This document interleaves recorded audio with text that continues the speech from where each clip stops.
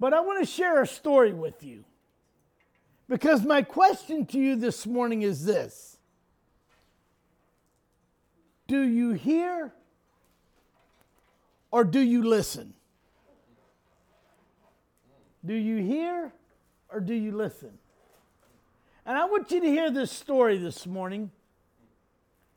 And I'm going to be seeing if you're hearing what I'm saying or you're listening to what I'm saying. You see, there's this truck driver. And he always stopped at this little diner as he went through this one particular town. And he never failed to stop. Had great food there. And so this particular day he was driving through and he stopped at this little diner and he noticed they had a new girl working. New young girl. Looked like she just right out of high school. And he says, "Oh, gee, I think I'll have a little fun this morning." So he enters the restaurant and the little diner and he sits at the stool at the counter and the young girl comes up to him and says, "Hello, can I get you something to drink? Some coffee, tea, or some water?" And he said, "Sure, I'll have some coffee." And so she goes to get the coffee and she brings it back and she sets it at the table or at the counter. And she said, "What would you like to order?" He then replies to her, "I'd like to have 3 flat tires, 2 headlights, and a side of rails." And she said, "Excuse me?" He then repeats himself. He said, "I'd like to have 3 flat tires, 2 headlights, and a side of rails." The girl's perplexed. She's puzzled. So she had written it down on her little tablet. So she goes back to the kitchen and she says, "We got a strange one this morning. He thinks he's in an auto parts store." And the chef says, "What do you mean?" "Well, this guy comes in ordering parts." And he said, "Well, why don't you tell me what he said?" She said, "Okay." She said he'd like to have 3 flat tires, 2 headlights, and a side of rails. And he said, "Oh, you weren't listening to him." He'd like to have 3 pancakes, 2 eggs sunny side up, and a side of bacon. She said, "Oh, well, why didn't he say so?" Being quick as she was, she's heading back out into the diner and she walked by this pot and she grabbed a little cup and she filled it with beans. And as she passed by the truck driver who was sitting there at the counter, she set the beans down in front of him and she started to walk off and he said, "Oh, excuse me, dear. I don't think you understood my order." And she said, "Oh, I understood your order. You want 3 flat tires, that's 3 pancakes. You want 2 headlights, that's 2 eggs sunny side up. And a side of rails, crispy bacon." And he said, "Well, what's the meaning of these beans?" She said, "Well, I figured you might want to fill up with gas while you were waiting for your parts."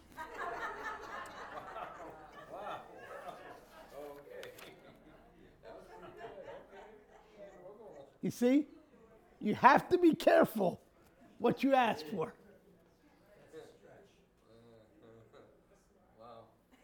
In Mark chapter 3, we see a story of a man who wanted to hear Jesus, but not sure that he wanted to listen to Jesus. Matter of fact, let's do this. Let's back it up a little further. Let's go to Mark chapter 2 and verse 23. See, because I think we need to catch the context as we roll into chapter 3. And in verse 23 of chapter 2 of Mark, "And it came to pass that he went through the cornfields on the Sabbath day, and his disciples began as they went to pluck ears of corn. And the Pharisees said unto him, Behold, why do they on the Sabbath do that which is unlawful?" And he said unto them, and Jesus replies here, "Have ye never read what David did? When he had need and he was in hunger, he and they that went with him, how he went into the house of God in the days of Abraham and the high priest, and ate and the showbread, which is not lawful to eat. So he goes on to tell them, look, this is what David did. This is a guy you look up to. This is a guy you revered, and look what he did. And he said unto them, the Sabbath was made for man, not man for the Sabbath. Therefore, the Son of Man is Lord also of the Sabbath. Now, we see what's taking place here. What's taking place? Criticism. They're criticizing Jesus for what has taken place in the past and what's taking place now. They're criticizing. He's telling them he's the Lord of the Sabbath. They're saying this is blasphemy. But now Jesus goes on to the synagogue in chapter 3 to make this whole message very plain to them. And he entered into the synagogue, and there was a man there which had a withered hand. And they watched him, whether he would heal him on the Sabbath day, that they might accuse him. And he said unto them, man, which had the withered hand, stand forth. He said unto them, is it lawful to do good on the Sabbath days, or to do evil, to save life, or to kill? But they held their peace. And when he had looked unto the man, he says, stretch forth thine hand. And he stretched forth it out. And his hand was restored whole as the other. And the Pharisees went forth straightway took counsel with the Herodians against him, how they might destroy him. Father, I thank you this morning for your word. I pray, God, that you will just open our hearts and our eyes, but most of all, our ears to what you're saying. Father, let us take your words of life, and Father, let them place each one in our heart, that we will not sin against you. In Jesus' name. So we see here that Jesus will meet and heal a troubled man. This guy has a lot of problems, but in spite of the consequences that Jesus is going to face, he's going to do what is right. I was telling Lynn this morning, I was reading this passage of Scripture when talking about them going by the cornfield, and they kind of picked some ears of corn off. And by the way, that was a normal thing to leave corn on the outside of the field. That was, the farmers were to do that so that travelers coming by could get some corn, some food to eat while they're traveling on, or for the poor who couldn't afford to buy it, they could go by and get a few ears of corn themselves. So it was a lawful thing. It's not like they were stealing anything. This is, but in spite of the consequences of himself, this is what he does. This is what he says. But I want us to consider this man that had the withered up hand that was totally useless. You see, he had a condition. Yes, he had a hand that he couldn't use. I can say this morning I kind of understand what, where that was coming from.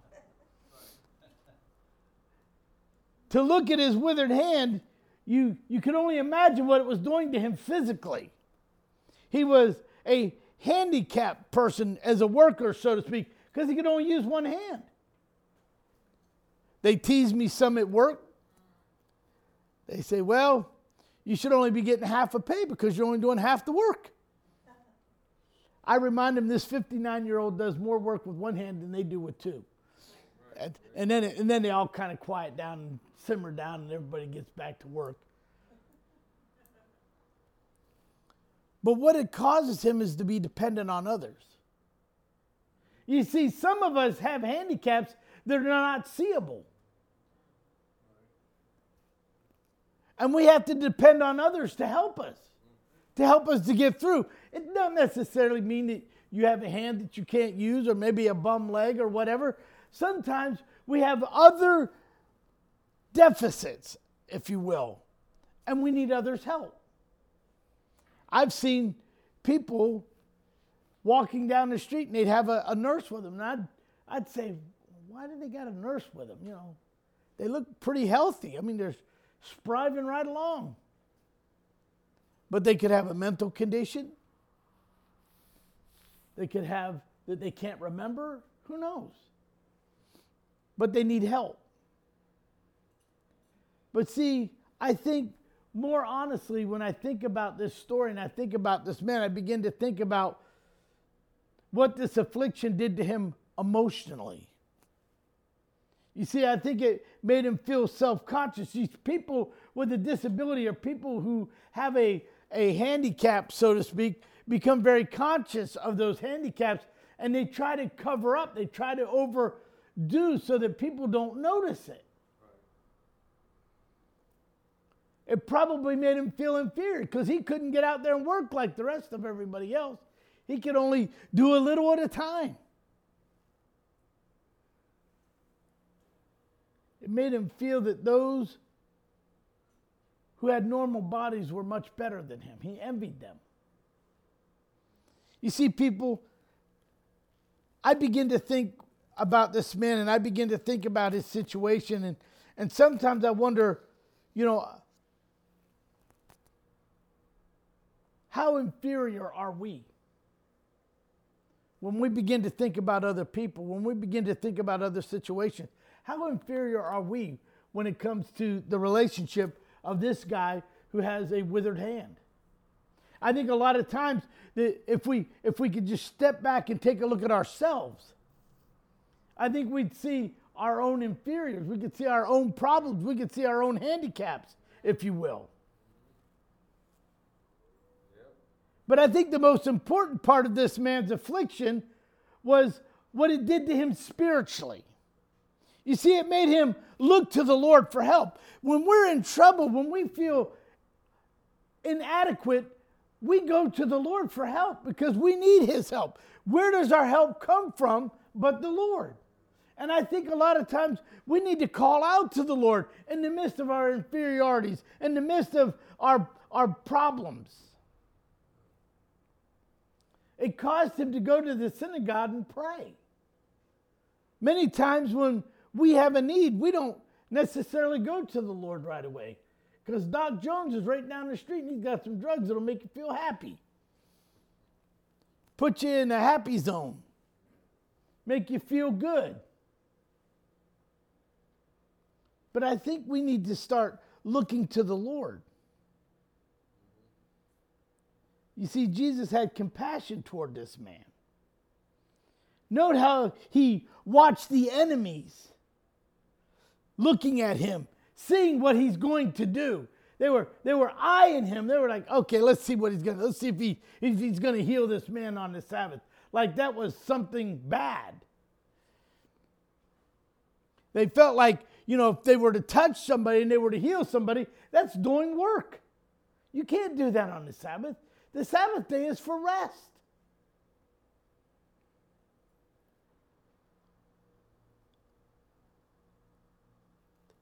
They knew one thing about Jesus for sure, that Jesus had great compassion and great love for people. And he wasn't going to allow this guy to suffer one more minute. They knew that he would help stop the hurting this man was facing and heal him. Because Jesus was always moved by the needs of people. Matter of fact, he's moved by your needs. He's moved by your situations. If I don't know, I count every day as a blessing. Because I know that Jesus takes care of each and every need that arises in my life. But notice what Jesus says to this guy. He speaks to him and he's telling him to stand forth. These words are going to start bringing criticism. Okay, what's Jesus going to do now? Now he has to do something because he told this guy to stand up, to come up. But had that man not stood up and stood forth, as Jesus had told him, by faith, the enemies probably would have said, see, Jesus wasn't going to do anything. This guy doesn't even listen to him. Nobody listens to him. But this guy was going to have to step out in faith. He was going to have to step up. And Jesus responds, it is always time to do good.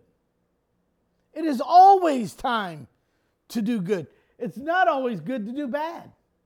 Matter of fact, it's never good to do bad. But it's always time to do good. So he tells him this. So he's bringing more criticism from the crowd, these Pharisees.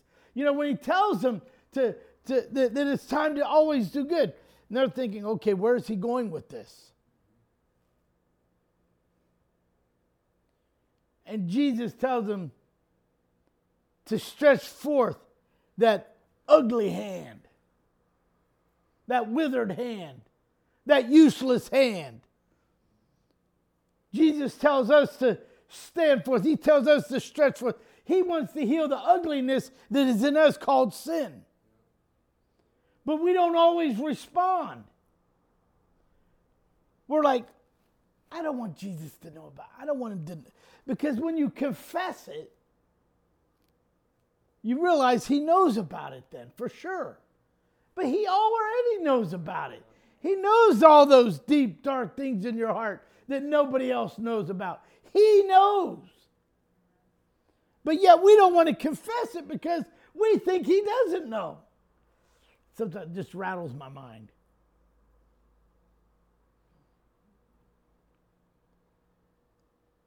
I'm sure this man wanted to just show him the other hand.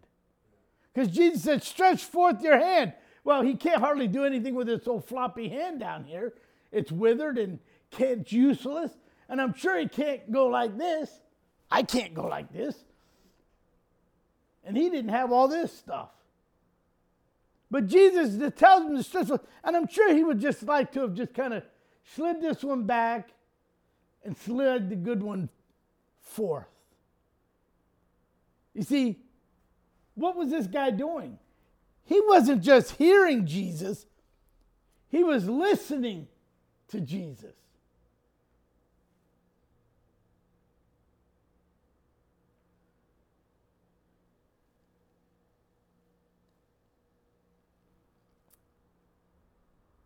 You see, Jesus didn't ask for the withered hand. Jesus didn't say, stretch forth thine withered hand. What did he say? Stretch forth thine hand. You see, by the guy listening to Jesus, he knew what Jesus wanted. It's kind of like your parents. When you were growing up, I know some of you have to stretch back a little ways, but let's do this morning. When your parents said to you, do you hear me? Now, anybody ever heard that from their parent? I heard it many times. Do you hear me? And I'm like, yeah. But then when the punishment comes along, you're like, what did I do? You didn't listen to me.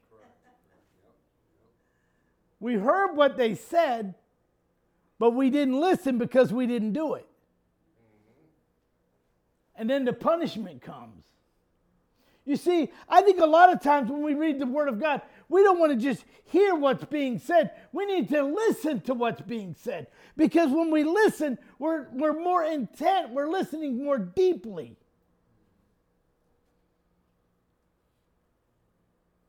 The compassion of the man with the withered hand kind of reminds us of us today. Something in your life that might be called your withered hand. You keep it hidden. It might make you feel inferior. You kind of display your strong points and hide the weak points. So what are some of your withered hands this morning? Maybe it's fear. Maybe fear is your withered hand. Maybe it's an untamed temper. Perhaps an uncontrolled tongue. You see, a lot of us have many withered hands in our life, but it's taking control of those things and allowing Jesus to work through those things and to remove those things from our life.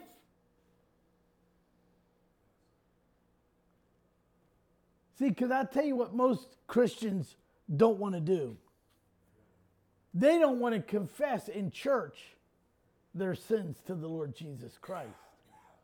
If I was to say this morning, all of you that have something that's not right in your life, you didn't get right with Jesus before you showed up at church this morning, stand up. You wouldn't stand because you're like, I don't want to. Oh my gosh, people are going to think, what did they do?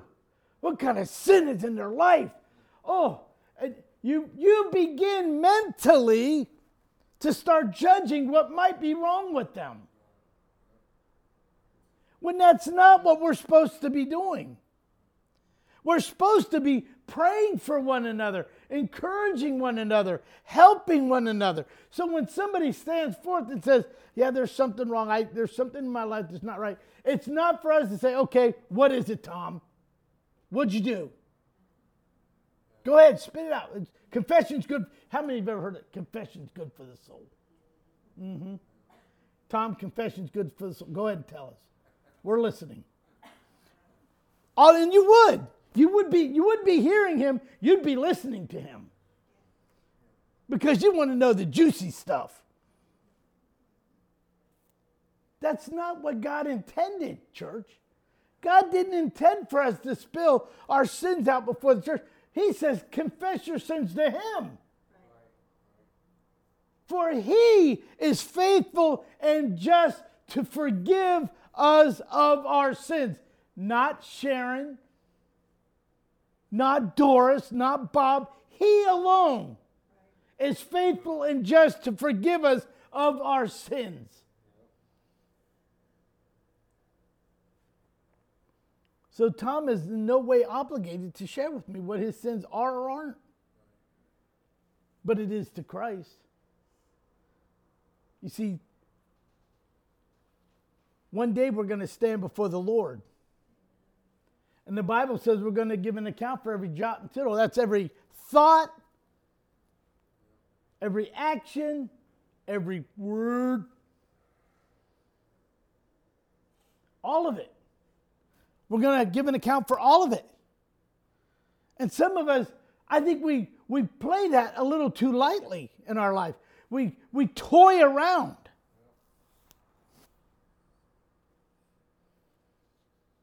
I was talking with a young man this week. And he was telling me he'd like to go to church more often, but church is too strict. I said, whoa, what kind of church have you been to? He said, well, they want you to confess to being a sinner. I said, I don't think they do, but you need to recognize that you're a sinner for the Lord Jesus Christ. Yeah, but what's in anybody's business? I said, well, I'll tell you what, won't you hold out until the rapture takes place and then we'll find out whose business it really is. I said, because I'm telling you, it does matter. It matters all the way around. You see, because in the end, you're going to give an account for yourself. Your mother's not going to be there holding your hand. Your sisters won't be there holding your hand. You are going to be standing alone before the Lord Jesus Christ, and you're going to give an account. And how will you answer? I didn't think it was any of your business. Poof. Little puff of smoke. That's how fast. You ever seen those cartoon commercials when they drop, you just see that little puff of smoke? They go down. I kind of picture that's how it's going to be like in heaven when he spits you out of his mouth. It's going to be like poof, because you're going to drop so fast. You see, church, I think we need to stretch forth our sins and our failures to the Lord Jesus. Because all of us have a withered hand. None of us are perfect. None of us are perfect. And so I think we need to take our inadequacies, our sins, our failures, and we need to lay them at the cross of the Lord Jesus. Surrender our lives in whole to him, because he alone can make you whole. He wants to make you complete. I look forward to the day that I can stand before the Lord Jesus Christ and he can say, well done, thy good and faithful servant. Enter in. That's going to be an awesome day. It's going to be an awesome day when you think about all those things and you think about how life is.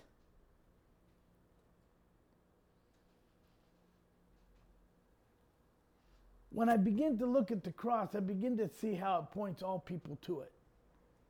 It doesn't matter your skin color. It doesn't matter your nationality. The cross is open to all people because Christ died for all people.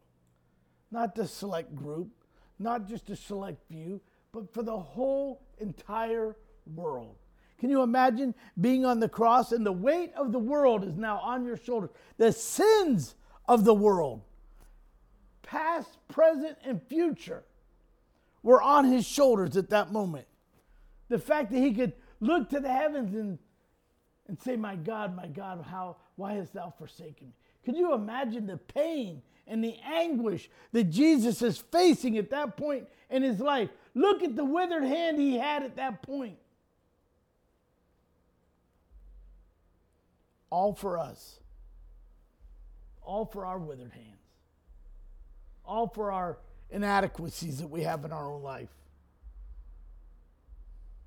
I believe that if we can take this story of this man who was healed on the Sabbath and think of the criticism that Jesus took, I can't help but think about the words of Jesus Christ when he says, greater things will you do than I have done. But taking notes also that he says, you'll be hated because I was hated. When we begin to think of all those things, we start weighing in our minds, what should we do? I don't want to be hated by people. I like people. I like happy people. I like sad people. I like grumpy people. I like all people. Why? Because Jesus made them. He made them all. Now, I know there are some people that have to work with grumpy people. And they can't wait to get out of work so that they can smile again and say, oh, man, I thought I'd never get out of that grumpy place. But no. Count it all joy. You see, because the smile is one thing that is certainly contagious. You use the least amount of muscles to make it, and it's contagious. But guess what? Frowns are contagious too. When you start frowning around people, they start frowning.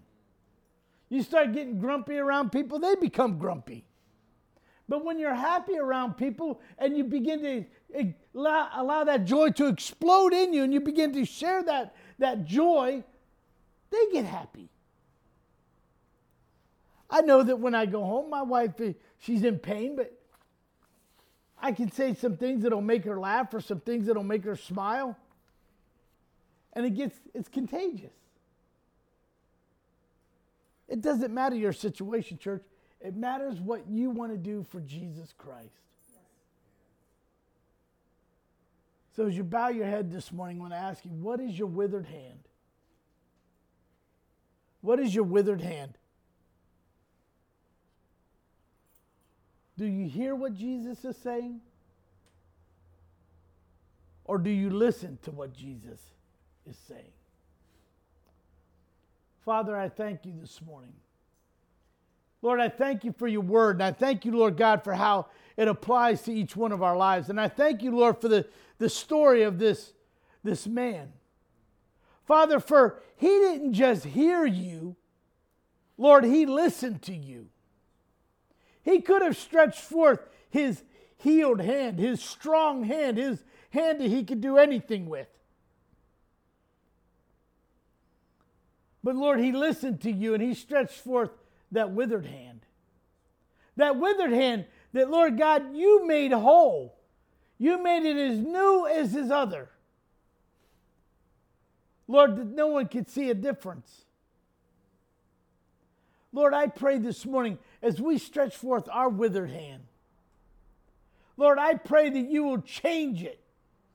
You will make it whole. Lord, whatever it may be, make it whole, make it pure. And Lord, we'll give you the glory and the honor and the praise this morning for this that we ask. In Jesus' name, amen.